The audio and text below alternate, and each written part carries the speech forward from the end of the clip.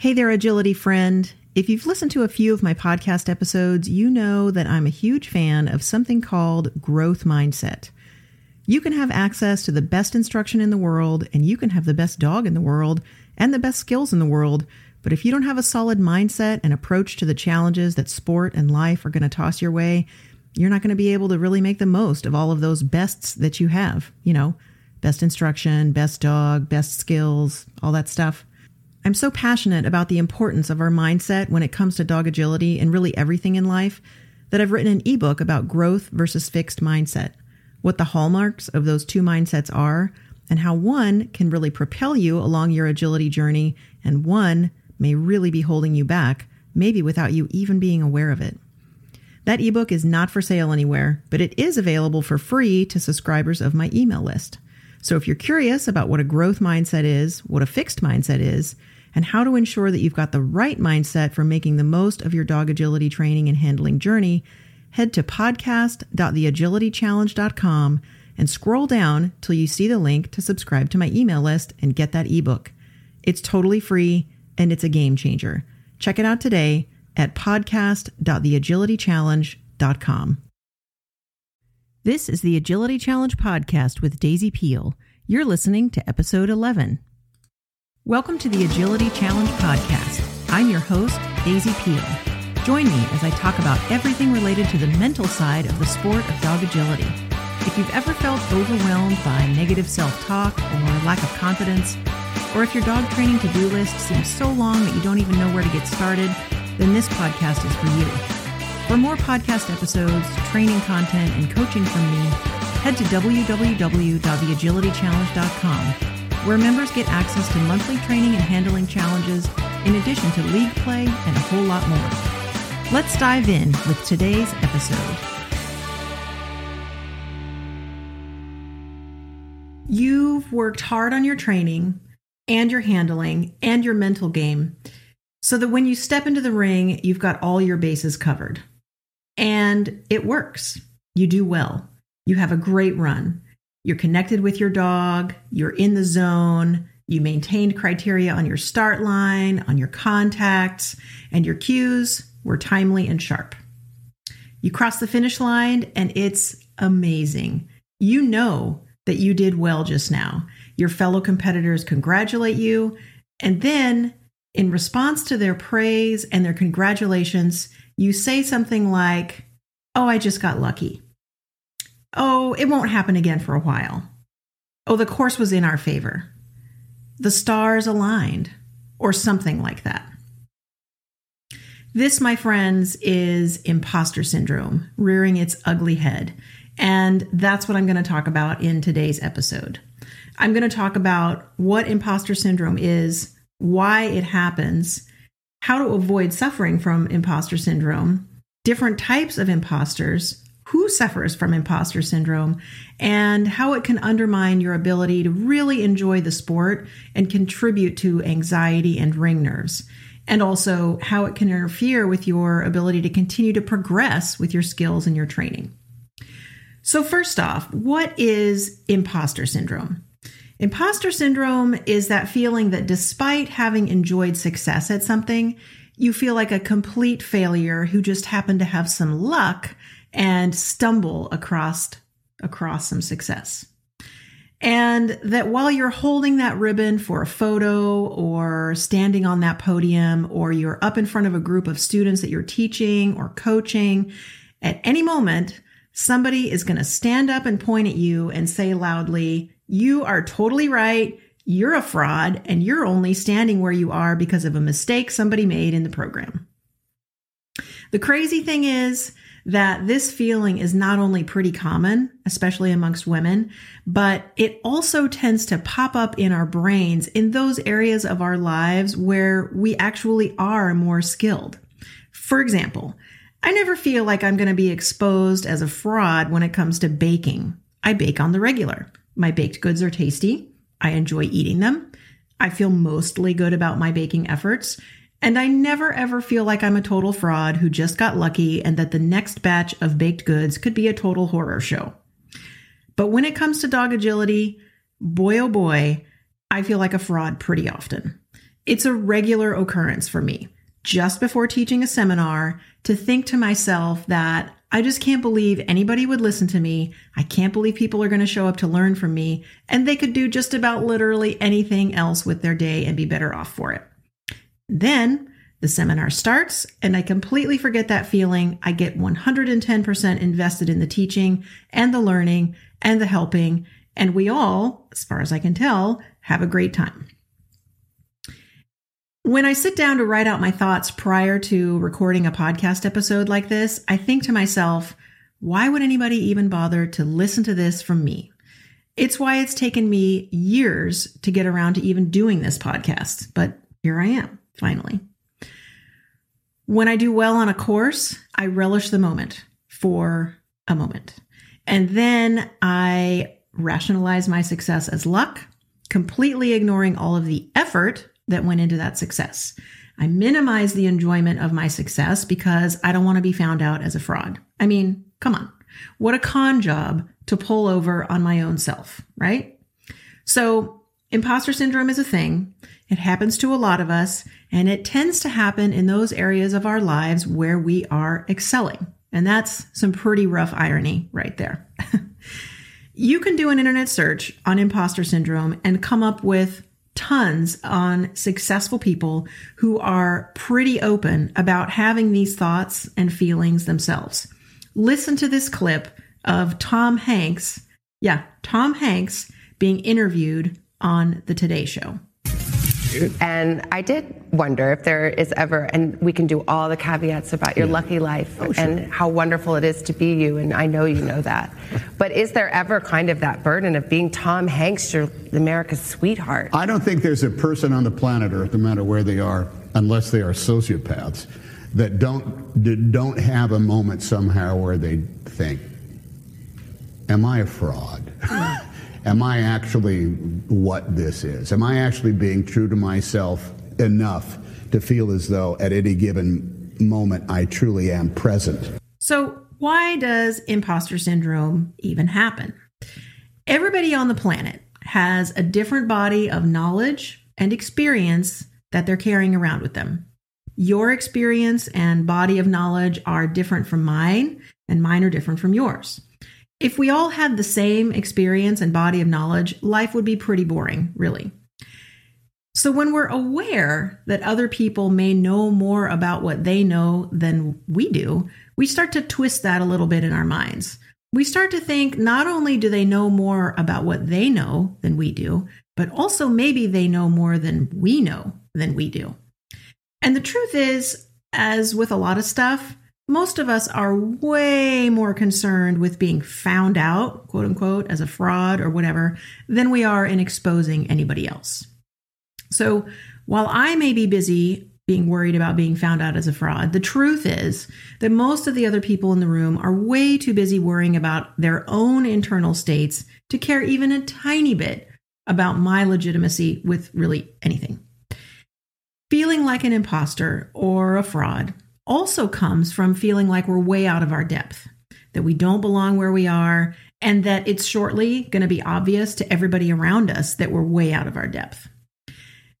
Again, you have to remember that other people are busy being worried that they're way out of their depth, regardless of what's happening around them. And most of us are not looking at other people and thinking, man, that person is way out of their depth. It just isn't as much of a thing as we'd like to think it is.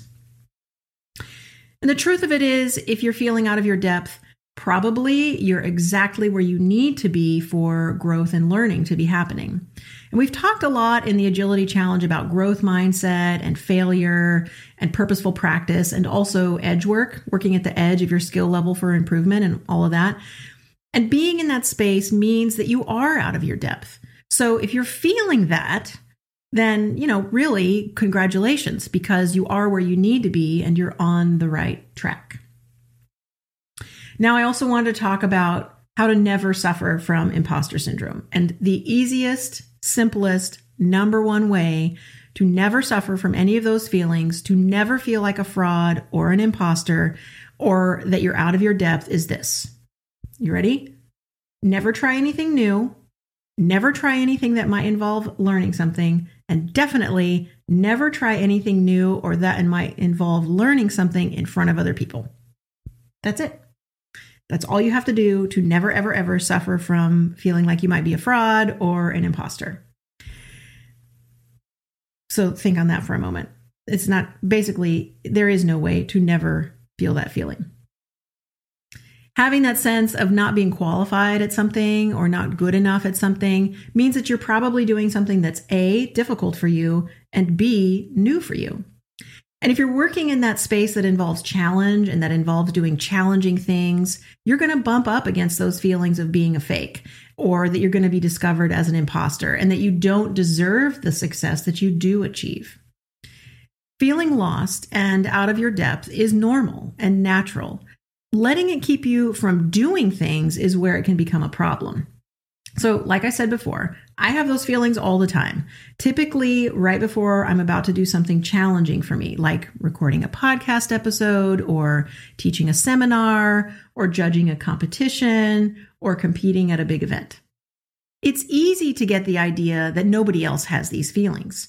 We see photos or videos of people with their ribbons and their awards, or we see videos of their winning runs, and it just can look like everybody else has it easy, that they're so successful, and they wake up with their gym shoes laced up tight, and they're just leaping forth into life with no sweat, no tears, no struggle whatsoever. That learning comes with ease to everybody but us, or whatever. And so when we struggle, or when we feel uncomfortable with some learning, it can be really easy to fall back on a fixed mindset where we tell ourselves that everybody else can learn quickly and easily without any setbacks or failures. And since we're struggling or stumbling, it must mean we're idiots or we lack talent, whatever that is. Those at the top must be naturals or geniuses or lucky in a way that we aren't. Another way that imposter syndrome can rear its ugly head is if you're a perfectionist. If the perfectionist in us kicks in, if you've ever had a run that you thought wasn't perfect and you won the class or you did really well in the class, this is where the perfectionist in you can lead to feelings that you're an imposter. One of the ways we all get better in the sport is to constantly be analyzing our performances and aim for better, but that can pretty easily turn into perfectionism. So if we have a run or a weekend performance, let's say at a big event, and we do really well, but we didn't think our runs were perfect, then we'll tend to feel like we didn't deserve that success. Or we'll say things like, well, my performance wasn't great, I guess, but I guess others did more poorly, and that's why I did well. That's why I won the class. And we let the perfect be the enemy of the good in that case. Sometimes we can also fall prey to the quote unquote, I am an island imposter, where we assume that that other person got there on their own. So surely we don't need to ask for help. And if we do ask for help with something, it means we're a fraud and will be discovered as such. But literally nobody is an island. We all need help. And asking for help, even if you're really good at something, does not make you a fraud. It makes you a smart person who knows that getting help from the right people at the right time is necessary for growth and progress. And that being able to enjoy the success you achieve with those people who helped you along the way is one of the coolest experiences that a human being can have. So how do we get beyond that concern that we're going to be exposed as a fraud or an imposter?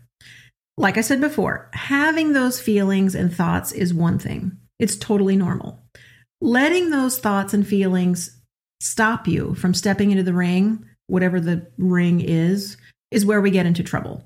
If we let our thoughts and feelings keep us from trying new and challenging things, or enjoying the success we earn as a result of trying new and challenging things, that's a big bummer. We're missing out on part of the best things that the sport has to offer if we do that. So the first thing I want you to do in terms of homework for this podcast episode is, if you're having these thoughts and feelings, or if you ever had these thoughts and feelings, to do a thought dump. Now, a thought dump is something I've talked about before in previous episodes. And a thought dump is where you just sit down and dump out your thoughts. You write them down, you type them down, you dictate them into a notes app on your phone, whatever. But take like 10 to 15 minutes and just get it all out of your head. Why do you feel like a fraud? Why do you feel like an imposter? What about you is so bad that you feel like the you that others see is not the real you? And if they see the real you, they're going to be horrified. And what will happen if people actually find out that you're not as confident about your abilities as you'd like them to believe? That's kind of a big one for me. Even doing this podcast means that I have to sit down and think about, all right, what's the worst that can possibly happen if I tell people that I'm not as confident about my abilities as I'd like them to believe? So write it all down and then walk away from it for at least an hour. Better yet, walk away from it a day or a couple of days, and then come back to it and read it. If you're feeling really brave, read it out loud to a friend or your partner. But really, just looking at it yourself, you're going to do what you'd do if a friend was reading their thought dump to you. And you're going to say, wow, seriously? Look at all the hard work you've done. Look at all the experience you have. And look at all the other successes you've enjoyed. No way are you a fraud or an imposter. You need to go easy on yourself here. So that's the first thing. Do the thought dump. The second thing I want you to do is to really capture your wins. So maybe you're coming home from nationals. AKC Agility Nationals were just this past weekend. Maybe you're coming home from another big event. I really want you to capture your wins. And if you haven't done this before, sit down and start now. Make and keep a list of your wins. And by wins, really what I mean is successes. They may not be blue ribbon wins, but let's say either blue ribbon wins or non-ribbon wins.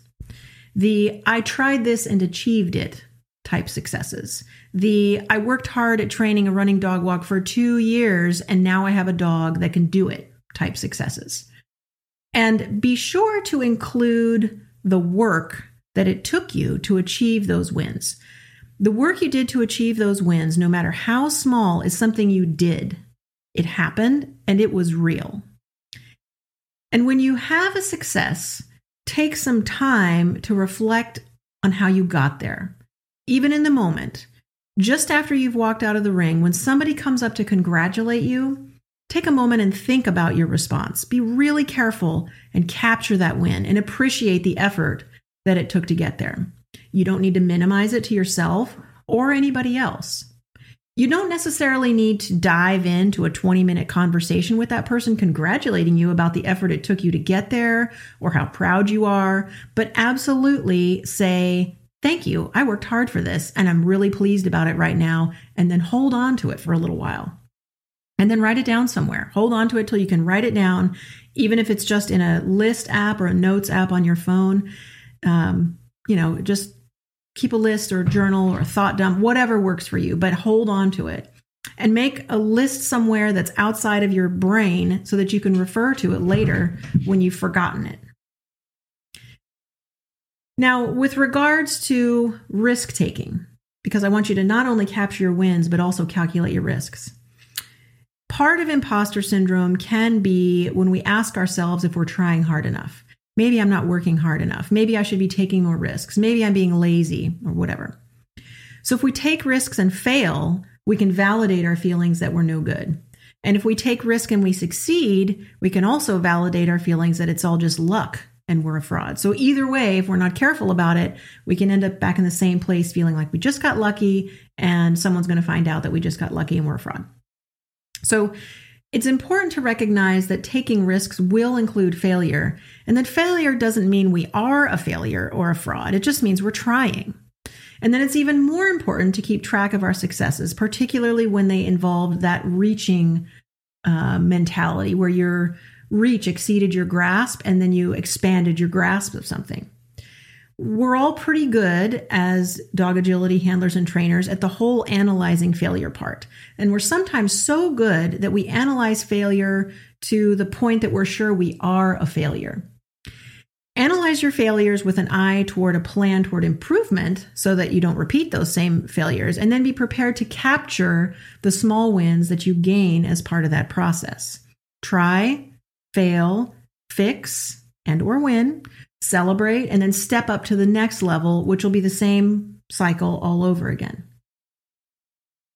So this is kind of a short podcast episode, but it actually came up in the Agility Challenge office hours that I have for Agility Challenge members.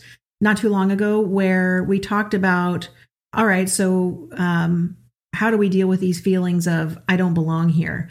What if you made a team, a national team, as an alternate? So you didn't quite make the team, but then at some point you get called up to be on the team. How do you deal with that moment where you're simultaneously super excited to be on the team, but also thinking, I don't know that I really deserve this. I was just an alternate. So I really wanted to talk about that and those feelings that somebody's going to find out that I don't belong here. I'm just a fraud, and really get that one out, flip that rock over and let the creepy crawlies out into the daylight, as it were. If you're having thoughts that you're an imposter, that you're going to be found out, or that you don't deserve that spot on a team or that win or that title, you have to remember these feelings are pretty normal. But you can take some time to feel out where they're coming from and then move on with them. You don't have to wait until you've sorted it all out to just go out and try and have an amazing experience with whatever it is that's causing you to have these thoughts and feelings in the first place. Those thoughts are there to protect you, or at least that's what they tell you. But really, they're also there to let you know that you're on the cusp of doing something really, really cool and probably new and probably challenging. And it's just going to be amazing and terrifying all at the same time. And you're going to feel really, really alive. So that's it for this week. I hope you guys have a great weekend coming up. I'd love to hear your thoughts on this, whether you have experienced those feelings before, maybe not even in dog agility. Maybe you are a brain surgeon and you're really good at brain surgery, but you still have that moment just before you go into surgery of, oh my God, people are going to find out that I'm a total fraud. It's a thing. And so I'd love to hear you guys' thoughts on this topic. Leave a comment at the website, either podcast.theagilitychallenge.com, or if you're an Agility Challenge member, head to www.theagilitychallenge.com and check out this episode and share your thoughts. That's it for now, guys. Bye-bye. If you enjoyed today's podcast and you've got somebody in mind who you're pretty sure could benefit from discussing the things we talked about today, head to the webpage for today's episode, podcast.theagilitychallenge.com/11, and scroll to the bottom. You'll see a section that says Share the Love that has some instructions and links for how to subscribe to and share this podcast, and also how to leave a rating and review in Apple Podcasts. I'm a pretty tech-savvy person, but even for me, it was a little tricky, so I've included a how-to link for you at the bottom of the page. So go ahead and head on over to podcast.theagilitychallenge.com/11, subscribe to the podcast, leave a review, and share it with a friend. Also, you can leave a comment below the episode and let me know your thoughts about what we discussed today. I'd love to hear from you and maybe discuss your thoughts on a future episode. Thanks for joining me on the Agility Challenge podcast with Daisy Peel. If you'd like to take your agility training, handling, and mental game to the next level, check out that ebook that I mentioned at the top of the episode. You can get it for free at podcast.theagilitychallenge.com. It's not for sale anywhere, and it's only available to subscribers of my email list. Getting on board with the right mindset when it comes to your dog agility handling and training challenges is a game changer, so make sure you check it out.